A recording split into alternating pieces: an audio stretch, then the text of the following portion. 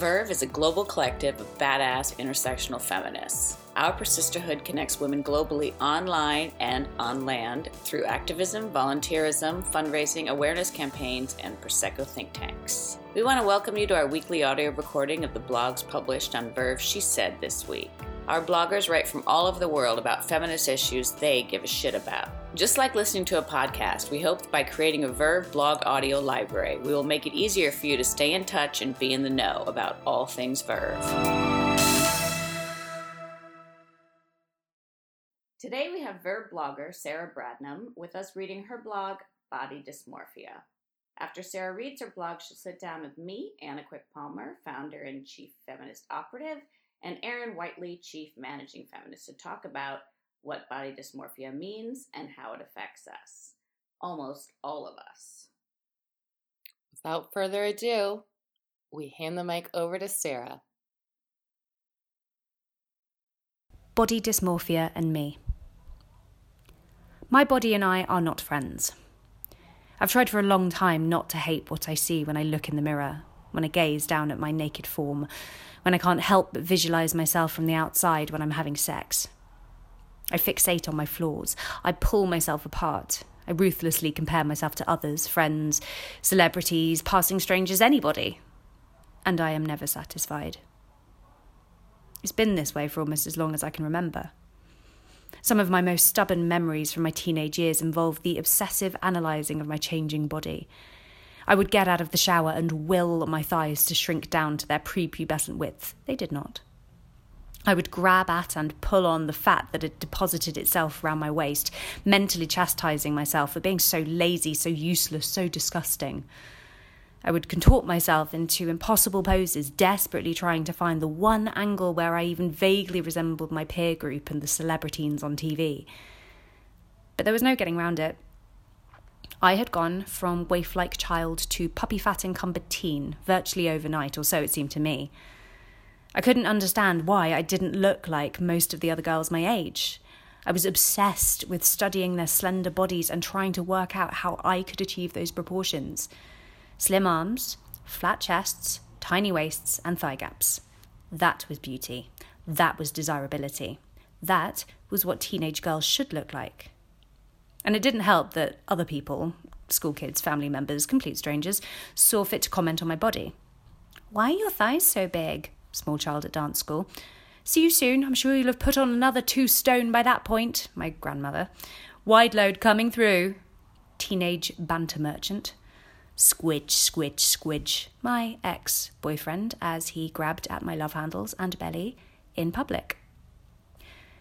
To paraphrase Rufus Sewell from A Knight's Tale, because there is never a bad time to paraphrase Rufus Sewell in A Knight's Tale, I had been weighed, I had been measured, and I had been found wanting. Oh yeah, and the acne was brutal. Win. So far, so standard teen experience. I'm sure, in fact, I'm certain that I'm not alone in experiencing the double whammy of prepubescent weight gain and problem skin, along with the underlying hormonal clusterfuck that both gives rise to these issues and renders you incapable of seeing them in perspective. My teenage self was a self-loathing narcissist. She wanted nothing more than to be beautiful, but was incapable of seeing any beauty in herself. But we grow up. Our bodies continue to morph and develop, our hormones eventually level out, and we settle into our adult selves, finally secure in our bodies. We recover. Except when we don't. I, along with just over 2% of the general population, have body dysmorphic disorder.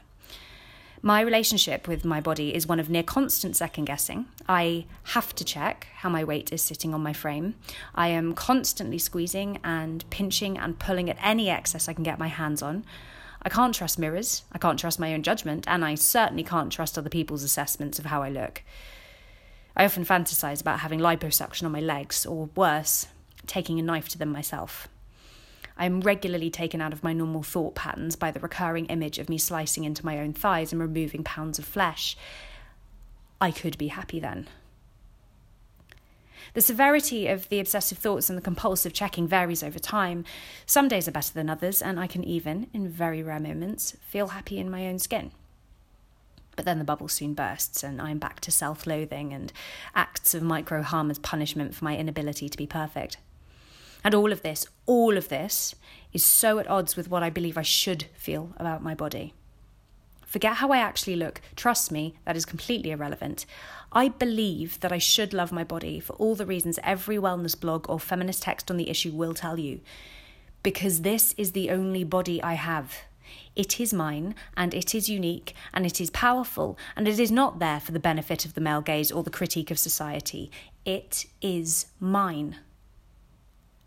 I just wish I could believe it. I'm lucky in many ways. I'm acutely aware that the flaws I see in myself, and I feel a visceral white-hot hatred for each and every one of them, but I know that the problem is in my mind and not my body. While this may not sound like the definition of lucky to you, at least it prevents me from actually taking up that knife. But I want to. More often than anyone would guess. Thanks, Sarah, for reading your blog. Let's dive right into the convo. I have to say that one of the things that you said that I don't know. I mean, when you said you have sort of fantasies, or you think about like just being able to cut off, part more than just not just simply cutting in terms of whatever, but just like a part of your body or something, and fantasizing about doing. And I completely relate to that. And I mean, in fact, I've done that. I mean, after I had my babies, I had my boobs, cut and made smaller, and I had, my ass skin lifted. No, and I've had a facelift. So I have actually, and I was going to say, when you were talking about feeling guilty about, thinking that way and feeling that way and having those, and feeling like you're a guilty feminist, for, I don't see it like that at all. I think it's just another symptom of the patriarchy, and we're not guilty for experiencing it. And the fact that now we're beating ourselves up because we're not fitting this. I mean, I think that it's a reason why we need to, overcome the patriarchy and get past this. But don't put the onus on us. And that we should feel bad. And I'm sure you've thought all of these things and that it's all gone. But again, that's another thing that goes through my mind. And I wish I didn't feel that way. And I wish I didn't feel the need to do these things.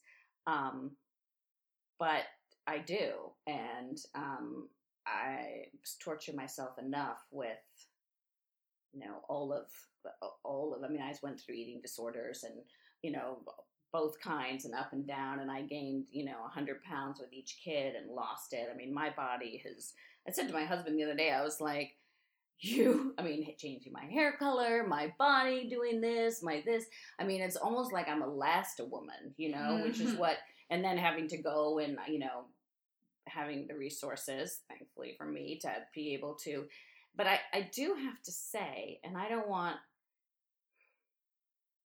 being perfectly honest, I feel better about myself physically than I ever did in my life. And I think part of that is maturity or whatever, but I had enormous breasts and they were just always, I felt like they weren't me, you know what I mean? These big would have them, my breasts made smaller and more manageable and whatever. And, taking off, the extra skin from the twice 200 pounds and having the confidence, first of all, to just be naked in front of my husband, and that all of that, I'm not a happier human being. It's not like it's changed my life dramatically.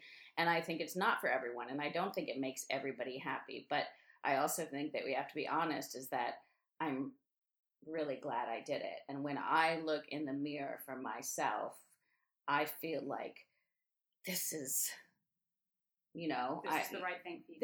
And this is how I see myself in my head and all my life, when I was, fat and when I was whatever. And so bad or good, I don't know.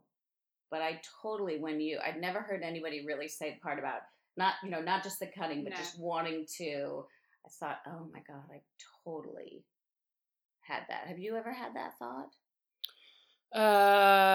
I mean, I grab my cellulite a lot and suck my thighs together like you said you did. Still to this day. I mean, because I'm 36 next year. I've come to terms with the fact that my thighs will always touch. I mean, that's literally just a body type. Like, you're either born with that or you're not born. Many people's thighs well, no, it is. It's where your hips lie. I mean, obviously you can gain weight and they can, and but I mean, don't know when truly, this gap it's thing became such a thing. But it is, and people. Well, that's another problem. Yeah. Another thing to worry about. So I mean, we're supposed to have so that dudes find us attractive. Yeah, and I totally I get what you're saying, that you feel better because you have been lucky that you can do those surgeries and stuff, and I feel like we do need to figure out a way for most of those people who can't take those steps to surgery, if that's really the right thing that makes somebody happier. Like, how do we meet in the middle? And well, I agree. And my point though was more to say that that it's sometimes it works, sometimes it doesn't. Yes, and that it's not. But to be, I mean, I could sit here and take the feminist agenda and beat myself up about it, say, I'm not really happier with my body. I'm still, I've done all this and I whatever. But I'm trying to be very truthful and say that I really like the things that, and mine were more sort of also reparative. I mean, after having children and doing all that, I was, 35 or 36 and, my body had gone through, but I just feel it would be disingenuous to also not say. Oh yeah, because there are people who have surgeries who are addicted to surgeries and they're still not happy. Right. Yes, because I think the important thing to look at then is, were you given any kind of psychological evaluation before you had surgery? Did they ask you questions about that? Because I think that's something that they often do. They did. They wanted to know how many times a day you look in the mirror and they asked different questions like that. But I wouldn't say not one-on-one with, you handed that form over. I don't think that necessarily all of the doctors do. No, they don't care. It's done irresponsibly. Yeah. And I think it sounds like what they are trying to do is look for classic examples of dysmorphia, because it is known that people who have dysmorphia will become addicted to surgery because they keep fixating on these problems that may not even genuinely be there. Yeah. Like from an objective sense, there are people who literally see half their face as looking like a tumor, and just normal looking person. So there is a difference between, I think, someone who is like, I'm not happy with my body, I've been through a lot, let's kind of change these things up, and genuinely this does make me feel better about myself. And I don't like to say it, but I used to, when I was a lot younger, weigh a lot more than I do now. When I hit puberty, and I do talk about it a bit, like I hit it hard, and I me too. Yeah, I went to about 11 stone. What is that in American? Or what is that in? So that's, hang on, 155 pounds. I was 167 at one point, but that's kind of the thing that started my father's eating disorder and depressed and all this other. There's a whole lot of background, but I got to almost 170, and my mother, who felt she was a little heavy at the time, was like, okay, you're coming home for summer. It was high school. I went somewhere else for high school. And let's do Weight Watchers together. And so we started. It was all very innocuous, and we were eating healthy, and it was great. And started to lose weight over, and it was very satisfying, and I felt really good about myself. And, all of that. But it kind of... Well, one of the things I remember seeing my dad after I'd lost 50 pounds or whatever, and he didn't say anything, right? Or then he said, you're going to gain it all back. And I went back to school and I dieted, but I was weighing myself every day because already, and I was and I gained a pound, I think. And I thought, like I said, the foundation was laid or whatever, but honestly, that I feel like that's the moment I became anorexic, because I was like, this is not going to happen. I am not going to lose control of my body to that guy. You know what I mean? To have him.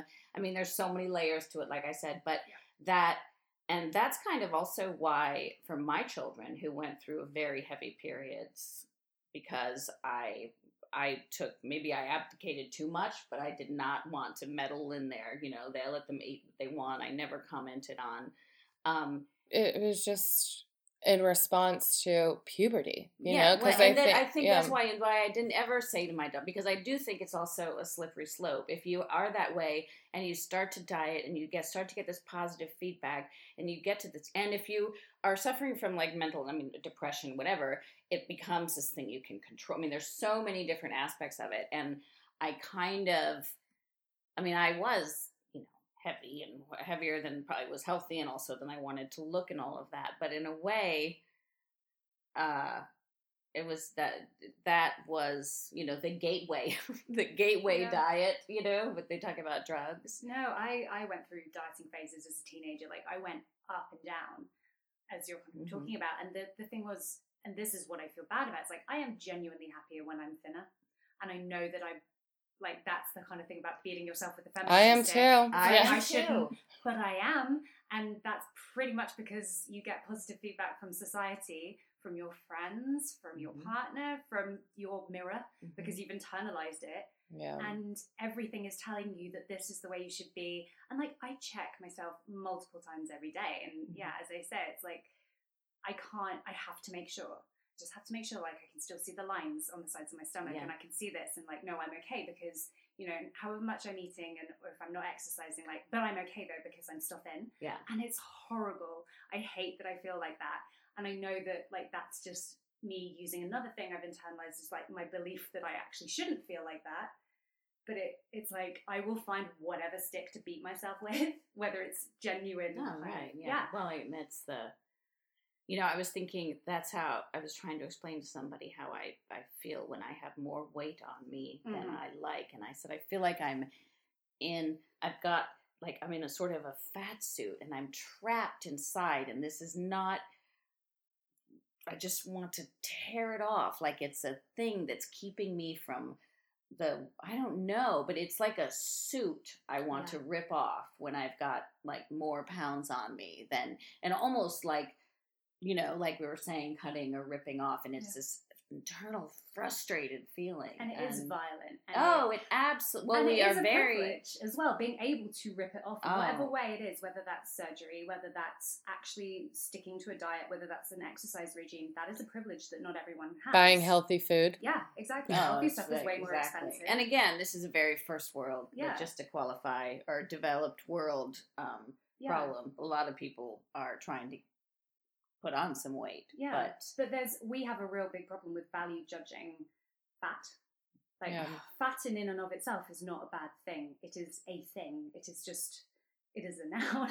It's a thing that exists. But if you describe someone as being fat, you're not just describing them descriptively. You're not saying what they look like. You are morally judging them. Yeah, you're labeling them. They've been put into a category that is lazy, just they are morally bankrupt somehow because they can't control themselves. They're like little children. This is not anything about what I believe. I completely agree. The interesting thing about that is that, like I said, both my kids went through very heavy periods, and everybody had, a different, my husband came to me and he said, "Oh, should we do something, whatever?" And I said, well, September, I took them to the pediatrician. They weighed them, and the pediatrician said, "Well, they're kind of." I said, "Well, is it hindering their health? Are they verging on diabetes?" I said, because they both, did everything with their friends. They ran and went. She said, "Well, no, but it could." I'm like, "Well, if it's not harming their health." So I go to my husband. He said, "Maybe," and I said, "Doctor said it's not hurting their health. It's not keeping them from activities. They seem the only reason that you, at this point, knowing that, want them to be thinner is because you're embarrassed. Yeah. And you're uncomfortable turning to people and saying, these are my daughters and they don't look like." And I said, and if that's the only reason, it is not a good enough reason to fat shame your kids or to put them on there. That when you really get down to it, that's even what most parents are doing. And they may say it as an excuse, Well, it's a reflection of them. Yes, exactly. Yeah. And I, for whatever reason, did not ever feel that way. You know what I mean?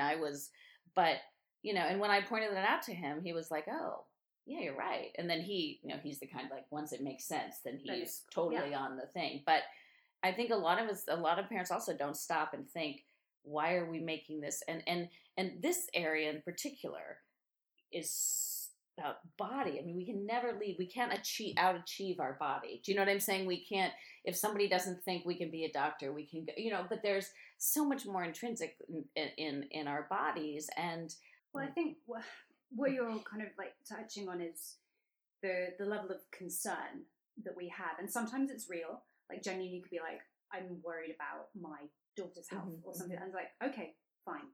But the problem is we tend to over-apply it and we assume that fat means unhealthy or overweight to whatever extent means unhealthy. Therefore, we think we're okay to, and this is a term that I only learned recently and I think it's fucking great, and it's called concern troll. Concern troll. Concern trolling. So I learned this from Jamila Jamil. Yeah, love her. Oh, amazing. Fucking heroine. She's got the I Weigh campaign, and she posted this picture of this woman who's she's a big woman wearing this little bikini, and she's just fucking fierce.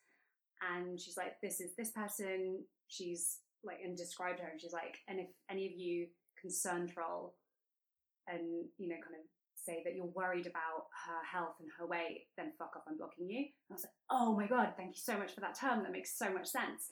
And I've totally done that to people, loved ones in my life, still to this day, because it really is that boundary that you don't even know you're crossing because you mask your concern or your control with concern. Yeah. Yeah. Or your disgust. Yeah. Well, and that's another thing, again, as a parent, that was a big deal, that is a line to walk, is understanding how much of your concern, you know, you can do all that as a parent too, not just to the outside world.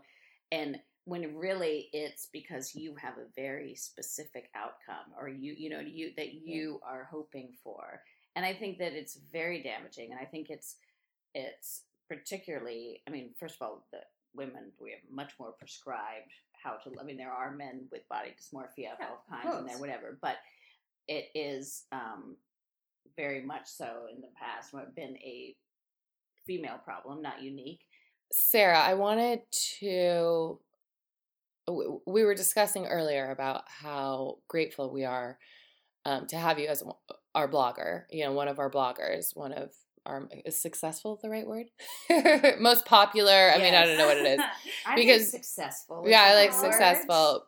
Because you take subjects, you know, whether they personally affect you or a current feminist issue, and you really dive deep and make it very relatable. So this, I know, blog, The Body Dysmorphia, was really personal because it's something you struggle with. Does it help, like, to write about it? And then not only that, is this something that you've been open about just recently? Do you have friends that was there a time where you're like, I need to get this out of me, like literally I just need to yeah I've been aware of it for quite a while, and there are people in my life who knew about it before this. My partner, my close friends. It came to a head last Christmas, really. And I remember being on the flight to the States with my partner, and I was just sat in the seat, and I was like, I felt such disgust with myself and how I could literally, to me, it felt like I could feel the fat on my body growing. Like, it's so surreal. I know weird. That feeling. Yeah. And I turned to him and I was like, I was almost in tears, and like nothing had happened. I was just sitting there like stewing in this. I was like, I need to do something about this. I need to see someone. I need to find a therapist. I need to write about it. I just need to do something. So in the process of the time since then, I am now doing both. Like, I've written about it, which I got a lot of feedback from people who know me who were like, I had no idea that you felt like that. I had no idea that this was something you were going through. Thank you so much for being so open about it, which is like the reward in and of itself. And people are like, that meant something to me. I've had people from other countries, like because I tend to, you know, screenshot the post and post it on Instagram as a way of promoting it. And I've had, other people with dysmorphia kind of message me and be like, this is something I totally resonate with. And well, that's another great thing I wanted to say, is that I think that it's not feminist to, you know, be vain or have body dysmorphia. I mean, I think that is part of, you know, the patriarchy, what we've been put to. I think that, and, you know, again, the cliche, what doesn't kill you makes you stronger. But I also think exactly what you're saying is that also whatever we experience or experienced, if we use it correctly, we now have an experience that other people have, and we can relate to. And when we meet someone who has, no matter what it is, whether it's, you know, you've heli-skied, or you have mental health problems, or you've experienced abuse in relationships. Every time you meet someone and you share yours, and very often people share theirs. It's once you put it out there and starting that dialogue, and the benefits to that person as well, with they're in a place where they feel that they can communicate and, you know, put it out there. I think that is an extremely feminist thing to do, a very sisterly thing to do. I mean, that's the best way to use the negative side of it.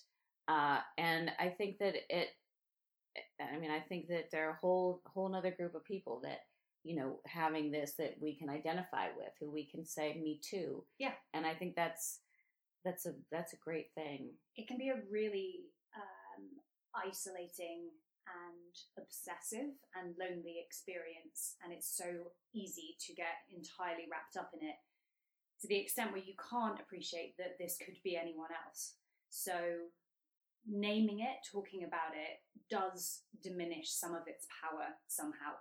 And whether that's through writing about it or through going to therapy and trying to talk about it, which is the other thing I am doing, and that's been so helpful. And it's like unearthed all these things. I was like, oh, I had no idea that was something that was leading into it. Everybody should go to do some therapy. Yes. Because as she just said, you have no idea. And you can have a better life. You can be even a little bit happier by going and checking in and sorting some things out every once in a while. Yeah, I feel way more at peace with myself now than I have in a long time. And I think it's a combination of writing about it, which is therapeutic, and going to therapy. And it's this, a really helpful thing that my therapist said is, like, don't confuse wellness with happiness. Like, being happy is not a goal in and of itself. You're aiming for wellness. You're aiming to be able to cope in a healthy situations, way. or the ups and the downs. Yeah, absolutely. You can't control your happiness per se. It's something that happens, and it's something that goes away. But the way you are armed to deal with it, your toolkit or whatever, that's what therapy gives you, or gives you access to, which I find so incredibly helpful. And yeah, writing, for whatever reason, has been this resource that just, like, I had no idea. I find it just very satisfying anyway, because when you do it and you read stuff back and go, oh, that's actually really good. I know. And you're like, oh, every once in a while. But it is its own reward, and especially having people feedback. And I know this wasn't writing, but this was previously on my old podcast. I had a woman come up to me who was an old friend who I hadn't seen for years, and told me that she'd quit her job because of the podcast, because she had no idea that she was in such a toxic work environment. And she started recognizing all of these things and was like, I've got to get out. So it's like, you have power. You have power to make people's lives better. What you do, what we do matters. I mean, that mattered what you did. It's not on a huge scale. Sometimes it's, but well, and story sharing. Like, I always go back to when Repeal the 8th happened. I read this fantastic article, and I feel like I've talked about this so many times, about the reason why they repealed the 8th. It was at Northern Ireland. Is through storytelling. Yeah. And that is the most powerful tool in today's world right now, whether it be in politics or, mainly politics, and, bringing people together, so on and so forth. It's bringing something relatable and again, it goes back to that Me Too, outside even the Me Too movement. When somebody, whether or not you agree with something or not, you hear somebody tell a story, you're not only appreciative of this person opening up a part of their life to you, but it's relatable. It's having some control of the narrative in whatever way it is. And it might be personal, and it might be, for me, writing about it, talking about it gives me an element of control, which is something you really don't feel like you have when you're experiencing dysmorphia. No, that's a good point. Yeah. That's a very good point. Yeah. And another thing, I read Michelle Obama's book, which is great. And she said, I think she's known for saying this, but I didn't, that it's hard to hate up close. Yes.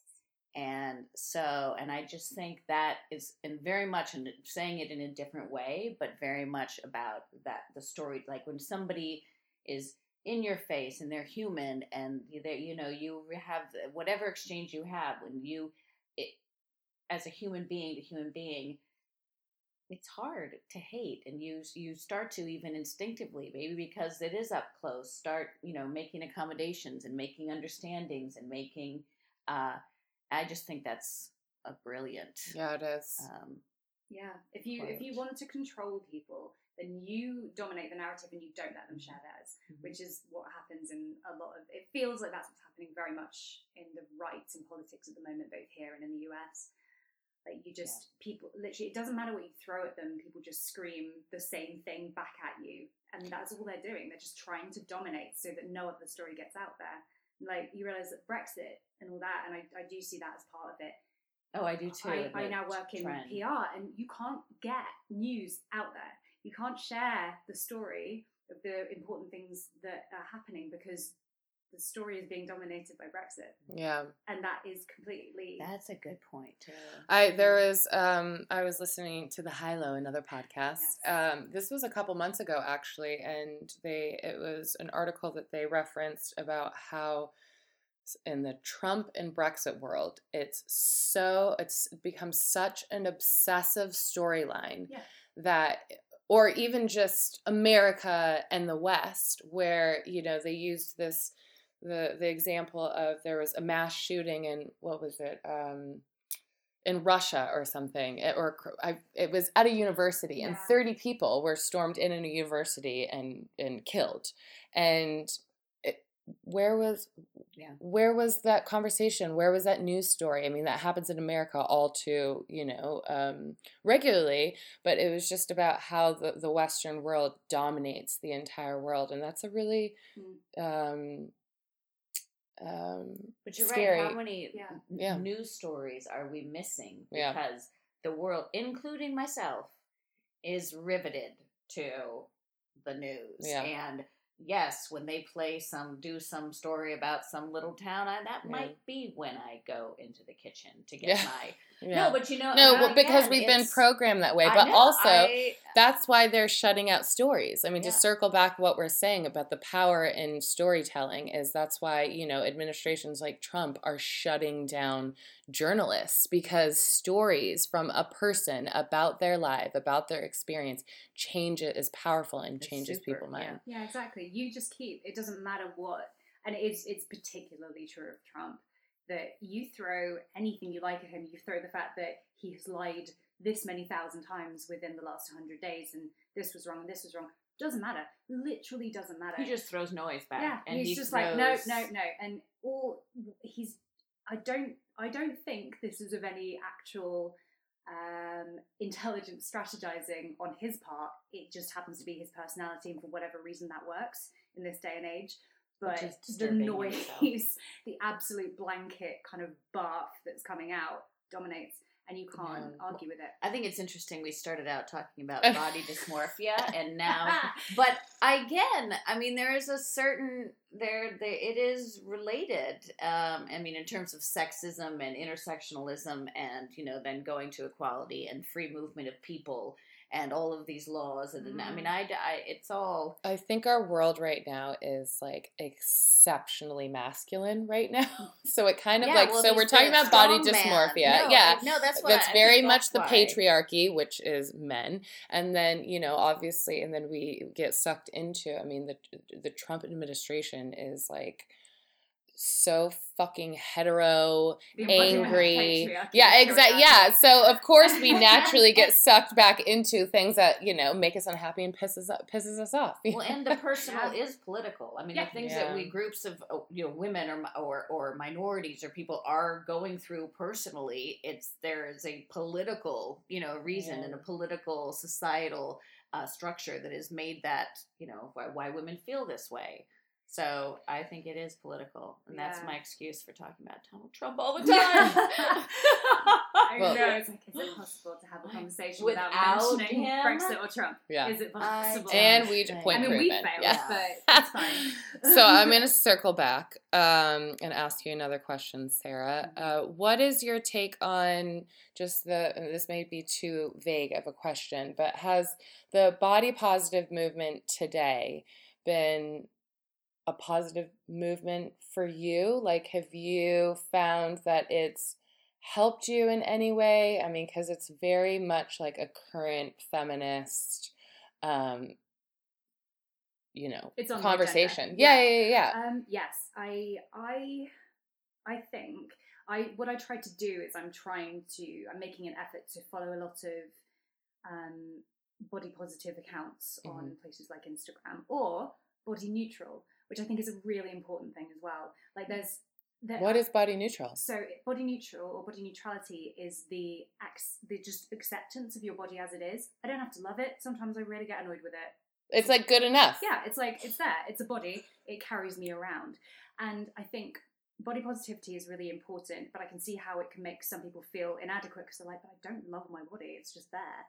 Like the expectation that we love ourselves all the time. Well, I think that's an Instagram thing. We're supposed to be happy all the time. I mean, I think that's ideally I can relate to the body neutral. Enough. No. I think that is the ideal. Yeah, I mean, body neutrality is probably worshipping your body, worshipping those people, taking it to the degree and treating it. I don't know, like it can be extreme. Yes, let you know. I mean, it can be another pressure. Unfortunately, yeah. That's body neutral. Yeah, body neutrality. I think yes, for me that's what resonates most. But body positivity for someone who has a lot of body negativity is a good way of reaching neutral. And so I think Instagram can be an incredibly unhealthy place if you don't manage who you follow. Yeah, I mean it's caused body. It's caused body. Instagram has caused because you can obsessive filter everything. Yeah. You can get a body filter that lets you change the size of your waist. Oh my gosh, you can. And you can. There's a face tuner that I tried it. It freaked me out. Like you can hold it in front of your face and live. You can just like make your eyes bigger. You can hide your spots. You can change. Not okay. It's so not okay. It's like live photoshopping. Oh my goodness. And it just means that then we never see a real person ever. So the body positive movement for me has been a really like amazing. It's like exposure. Like I want to see real women because I've been exposed for so long to, and like yes, models who are very of a specific type, who are very thin, who are very tall. But even they are being photoshopped. Mm-hmm. So you're like, well, if we're not being exposed to real bodies, to real women, to real men, then how the hell are we supposed to have a healthy relationship with our bodies? So people like Body Posy Panda, she's a body positive advocate. You'll know her as soon as you see her. She's got this amazing pink and purple hair. But she literally just like comes on. She's incredibly confident, wears beautiful clothes, but she just dances in front of the mirror in her underwear, having the best time. And you're like, you look at her and go like, just objectively, and this is me looking at it, I'm like, okay, she is bigger than me. She has so much more happiness and confidence in her own body than I have. Why do I have this problem? I'm like, right, I just need to change my fucking diet of what I see because you're exposed to this really unhealthy, your social media diet. Yeah. Like either come off it completely, but then it doesn't help because billboards and advertisement everywhere is just selling you this toxic idea of what women should look like. Or you curate it for yourself. You look out for people who have a way more positive attitude to it. So like the I Weigh Project, like Jamila Jamil, all of these people who are not trying to sell you tummy trainers and detox tea, which is a laxative, and all of that shit.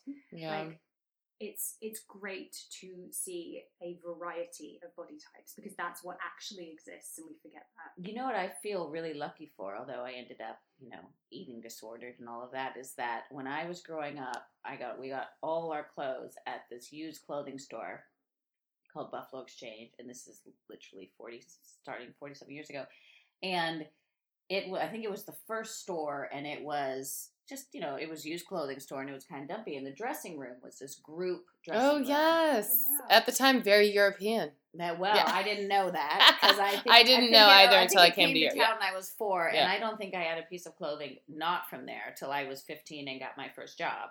And I was soon back when I realized how much things cost at other places. But there was a group dressing room, and the women there, and again, I don't know if there's a certain type who's in, whatever, but people were naked, and there was every type of body, and from 4 years old, before I was sitting in the corner while my mother was trying and watching women, oh, this doesn't quite fit me, my boobs are too big. Oh, well, can I try it on? Because I said, and this back and forth, and, nobody, and again, this was a long time ago, so nobody had plastics. There weren't any, and looking, there were no perfect bodies. I mean, there were some, and I think a lot of people, we live in such nuclear families and things like that, we don't see women for real naked, in the changing room, in the gym, in the locker room. I think that's very enlightening. I think that's a very good thing. It used to be women in a lot of the world had like hammams. Yeah. And you would go once a week, or when you could afford it, or when it was, and every woman would be there no matter what, and they'd all be getting scrubbed, and you'd see different phases of life, what body does. And we don't see, I mean, I remember my mother was naked in front of me all the time, but I remember, even when your mom visits, I still see her in her underpants, and it's refreshing. Yes, I mean, some people might think that's weird, but it's refreshing. I'm like, here's this fabulously curvy 80-year-old mom answering the door in her underwear. And I'm like, thank you for that. Thank you for reminding me that I shouldn't give a shit walking around in my underwear. Well, I remember my oldest friend, Stacy, who I've known since 3rd or 4th grade, and she said to me when we were grown-ups or something, she always really liked my mom and admired. I mean, Stacy came from a family with 8 kids and just chaotic. So coming to my house, an only child of a single mother who's a teacher and no TV, she was like, oh, heaven. But she said to me, she said, your mother was the first woman I ever saw naked. Yep. And I was like, what? Because you have like 5 sisters and you have a mother and whatever. And I don't know if they were very Catholic, but the modesty or whatever. I mean, she'd never, maybe when she was little, but she had no memory. She had not ever seen a woman fully naked, aside from herself or whatever. I can well believe that. Yeah. Do you know, like, this is making me think, and I'm sort of like formulating a theory as I'm going. No, theorize it up. Yeah, theorize it up. But it feels like our kind of really terrible relationship with our bodies has a lot to do with our very negative relationship towards sex and sexuality and our enforced prudery, because society tells us that the naked body is dirty somehow, or that sex is something. Or being naked, just has to do with sex. Yes, exactly. Yeah. Anything to do with sex is dirty, and that our bodies. That's another thing, is that I think we feel that we are being punished in a way. Like, I mean, God, I'm going to the religious aspect. Yeah. Our bodies are what we seduced Adam, and then our punishment for that was periods and painful childbirth. And I mean, we're being humanity. No, but God literally punished us into. I mean, that's. I don't believe that. No, but that's the rhetoric we're dealing with. Exactly. If we're dealing with a society that's built on the image of women betraying humanity by and causing us to live in, and it's like, well, we're fucked. Yeah. So it just feels like if we don't get to see the naked male or female form throughout our lives, because it's so sanitized and because there's something so wrong about it, and I obviously know that there's like a hard line when it comes to child abuse or paedophilia, but there's a big difference. Like, there are families who are just happy to be like naked, or going into showers and having like. I was so ashamed of my body, like in the gym, that I would shower with my my swimming costume on, and other people were naked, and I was like, I wish I could do that. Yeah. And if we had less of a hang up about sex, and our bodies are like, we see bodies as sexual organs rather than fucking body. Right. Yeah. We all have one. Yeah. So, like the female breast is somehow something sinful, whereas the male torso is not.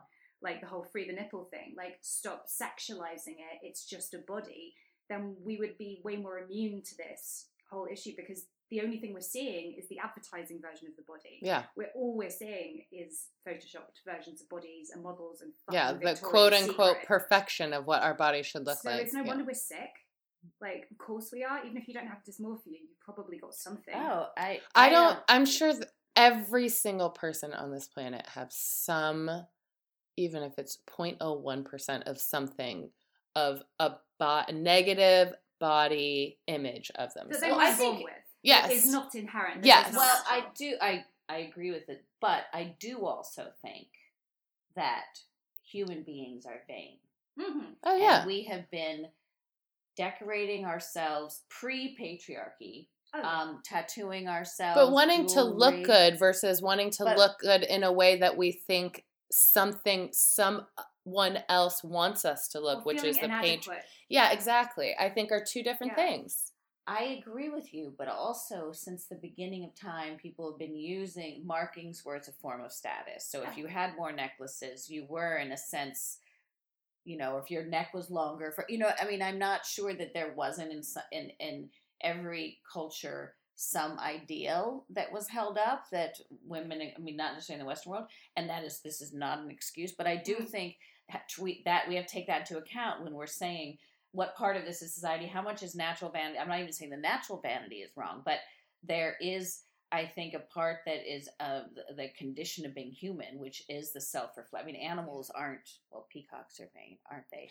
But if it's to do with like literally an animalistic display of sexuality, and I need to fuck something because I need to reproduce because that's my animal urge, it's like, cool, okay.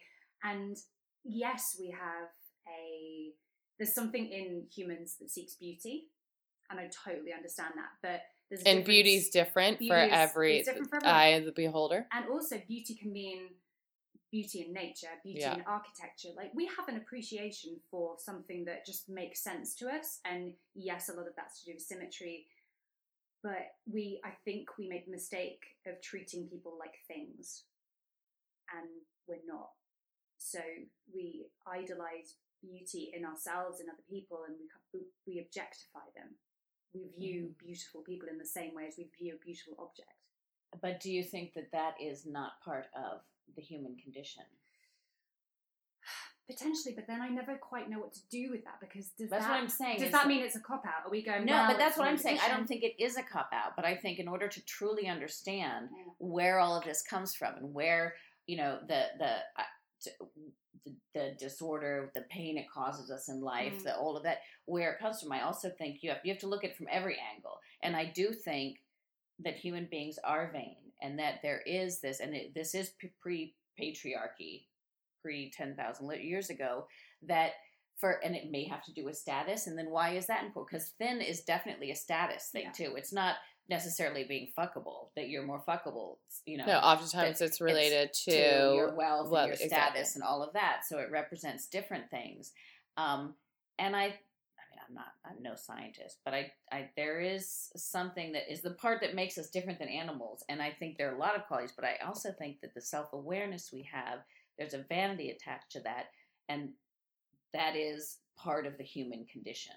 So then it's just a matter of, at what point do you step from human nature, whether that's vanity, racism, whatever, people can say to then stepping into the room that is a disorder. Mm-hmm. And that's where, because it's human nature to have negative and positive thoughts, mm-hmm. It's human nature to be vain, it's human nature, to want and like beauty, whatever that means to that person. But then at what point do you step across into the other room?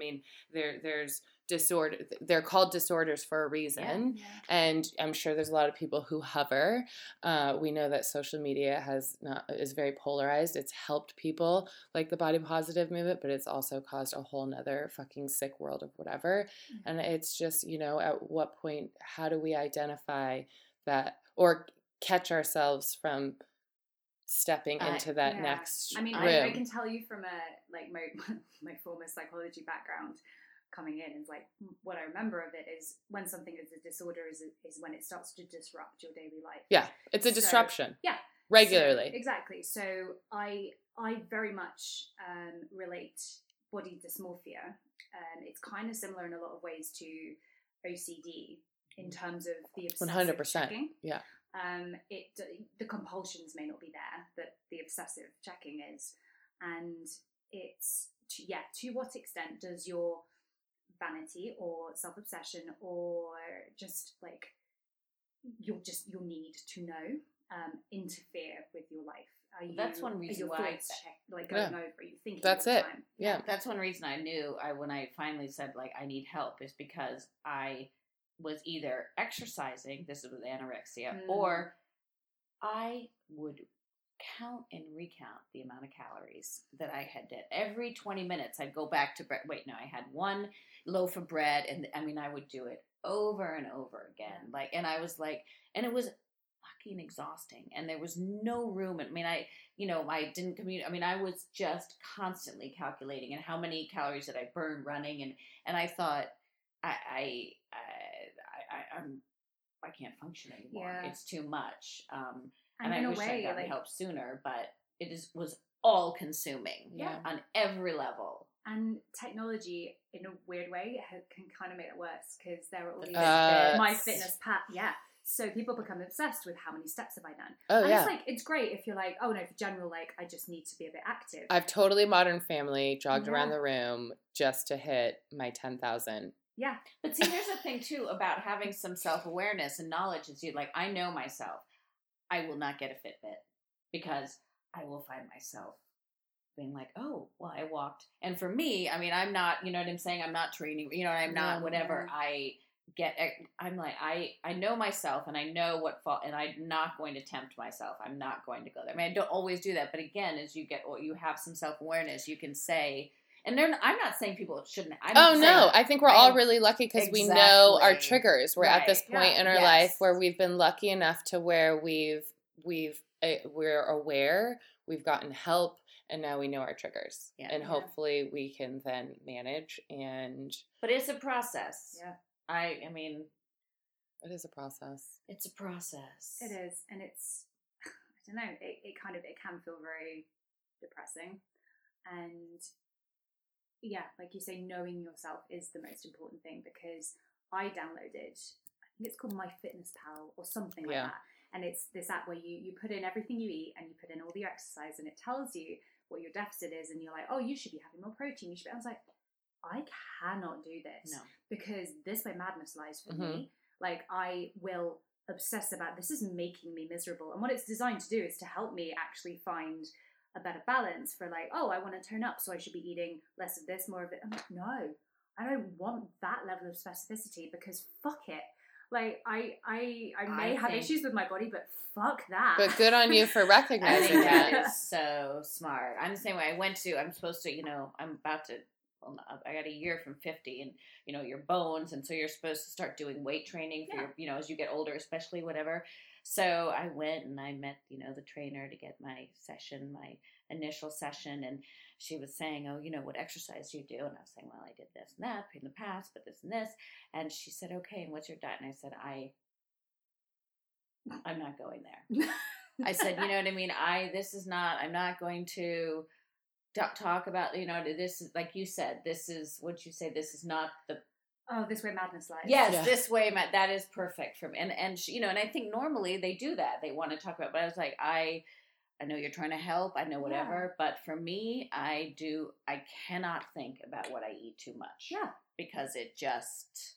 There was a thing that showed up on my newsfeed, like literally last week, saying experts say that 7 French fries is all you should ever eat. I'm like, fuck you. Who eats 7 French fries? No. I'm powered by potatoes. My husband tried to take potatoes away from me because he's a meat and vegetable man. And this was in the beginning of our relationship, and he didn't know, that like I'm powered by fucking potatoes. And for 4 days we were in Spain, and I was like, yeah, I'll try this shit. And by day 4, I was angry. I was like low energy, and he's like, oh my God. And I was like, yes. And this whole idea that we are all the same, that like we can operate, exactly. you know, I operate the same way as Anna or Sarah or so on, and we can't do that to people. No. And so much of it is out of your control anyway, because your microbiome is in control of so much. And like all this amazing stuff that like they can do a fecal transplant from someone who is not obese to someone who is obese, and the obese person will become non-obese. And if you wanted any evidence... Wait, what? Yeah, it's literally transplanting shit.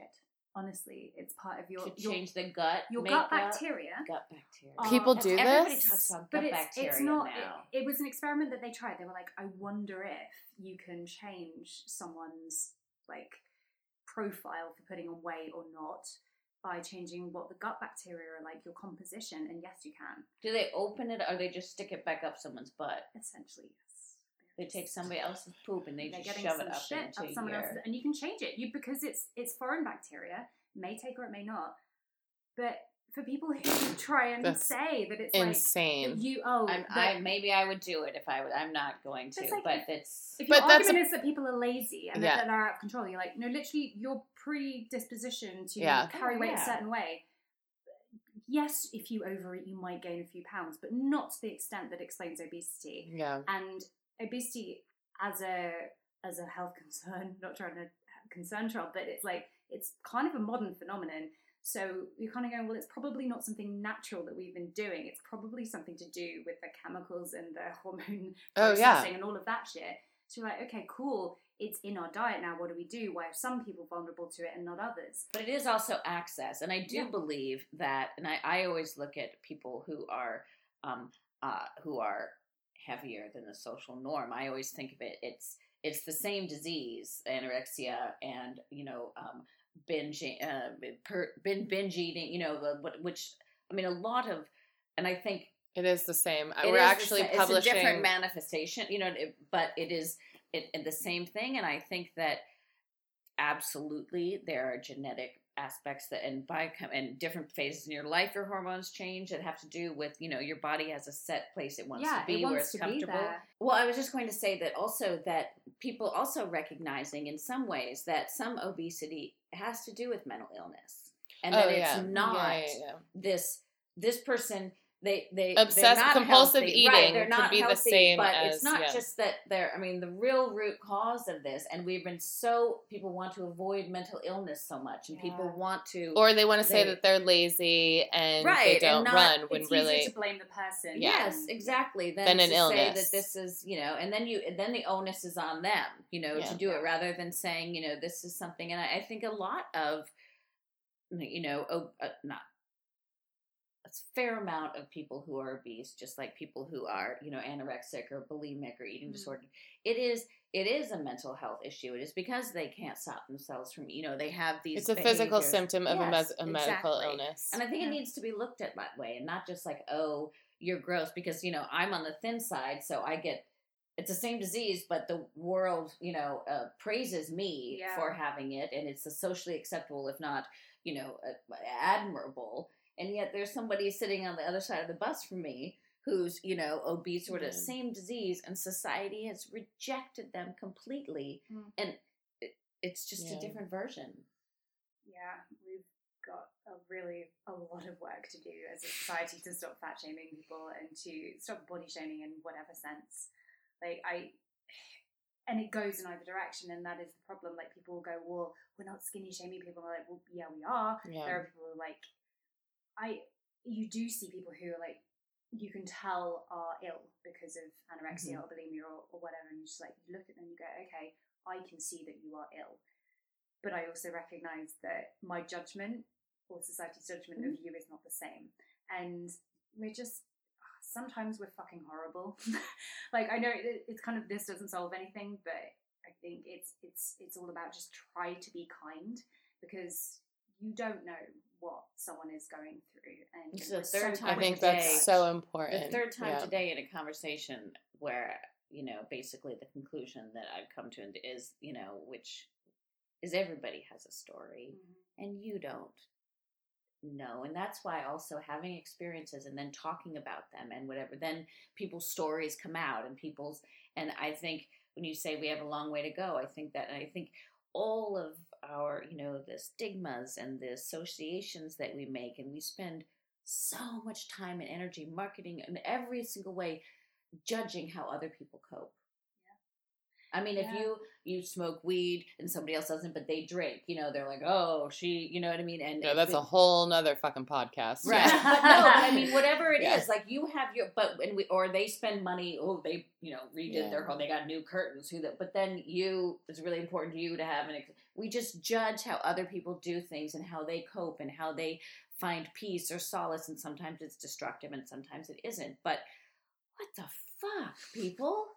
I mean, again, life, it's a condition in a way, and it has beautiful things, but in some ways, we're all just trying doing to survive the best we can. And if, and especially now, it feels like we're all very much trying to display ourselves and our stories and our lifestyles, but we're not telling the stories. We're not listening. There's a big difference between a photo and again, it's in hard reality. to hate up close. It's hard to not pick up somebody's, it's hard to love not up close. Yeah. Too. Exactly. You admire from a distance, but again, loving your human being, which is where kindness comes from. If it's at a remove, if it's always in a photo, it's. So I was going to ask to close out this fantastic conversation, but I was going to ask, what are our takeaways? And I think you kind of said it. You said, Sarah, be kind and listen and don't judge. And yours, I think, is the Michelle Obama quote. Say that again. You can't hate up close. Can't hate up close. So tell your story. And listen. Yeah. Listen when other people tell right. They both looked at me when they said that. Alrighty. Thanks to Sarah Bradnam for reading and discussing her blog. Stay tuned for more blogs by Sarah on www.vervup.com. She's a regular writer for us. We are truly grateful for her contributions. Thank you. To read up on her existing blogs, just head over to our website, vervup.com, search her name, Sarah Bradnam, and get your blog on. Sarah, do you have any social media handles that you want to plug, or? I mean, I'm on Instagram and that we've been No, that's okay. I love Instagram. I do really enjoy it. Yeah. I'm on there at Bradders in Wonderland. Bradders in Wonderland. Most people call me Bradders. Can you spell that for us? BRADDERSIN Wonderland. Sorry, I've had too much. Is that wonder or wander? Wonder. One is in like Alice in Wonderland. Got it. In Wonderland. Good. And I'm on Twitter at Sarah Bradnam. Perfect. I just want to say one thing. We were talking about Instagram. There has never been an innovation in the history of man that didn't have good and bad consequences. I mean, we talked about transportation. You can get here and there, but then, climate change. Yeah. You can talk about, being able, people who, IVF, people who can't get pregnant. But then, we're getting into the part with designer babies. There's never been, you talk about the cotton gin. I mean, that's basically why slavery happened in the United States. It was an amazing thing. It had so many, and I think, as human beings, again, trying to find, the neutral and trying to figure out how to, but that's again, the condition of every innovation has. Are we talking about social media? We are too. Okay. No, but I mean, we're talking. No. But I didn't know where we were going with Instagram. Yeah, no, I agree. There are positives and negatives. Totally, I am a proud Instagram lover. Yeah. It's a way to use it. It is my virtual magazine. Yeah. It's great. I do love it. It's recognizing that it can be. Yeah. It can polarizing. Yes, and it can further your sickness, or it can make you better. Yeah. Or it can find you can use it. Let's wrap up with that too, in terms of hearing people's stories, letting them sink in, feeling them, telling your stories. My ass is on fire, so you better wrap it up with your heated floor. Letting the stories have that power. I don't know. I'm just like. Oh my god! I think it's really the heat. Good. You do this. It was. While Anna's thinking about what she is going to say, I am going to plug our next event in 2019. It's our 3rd annual My Bloody Galentine brunch on Saturday, the 16th of February with Bloody Good Period. This event sells out every year. So I'm just giving you the heads up and the warning. Tickets are going on sale this Friday, the 11th. And again, the event will sell out. Stay tuned. Look for that. Sign up to our newsletter so you get like first dibs. And lastly, if you have something to say about what we discussed, do not hesitate to email us at contact@vervup.com. If you liked it, loved it, hate it, we got something wrong, we got something right, we want to hear from you. Mm-hmm. Did you remember, Anna? No. That's all right. It's the Prosecco and mince pies. Yeah. Sorry, Cava and mince pies. All righty. Well, thank you, Sarah. Thank you. My pleasure. Thank you for having me again. Bye. Bye.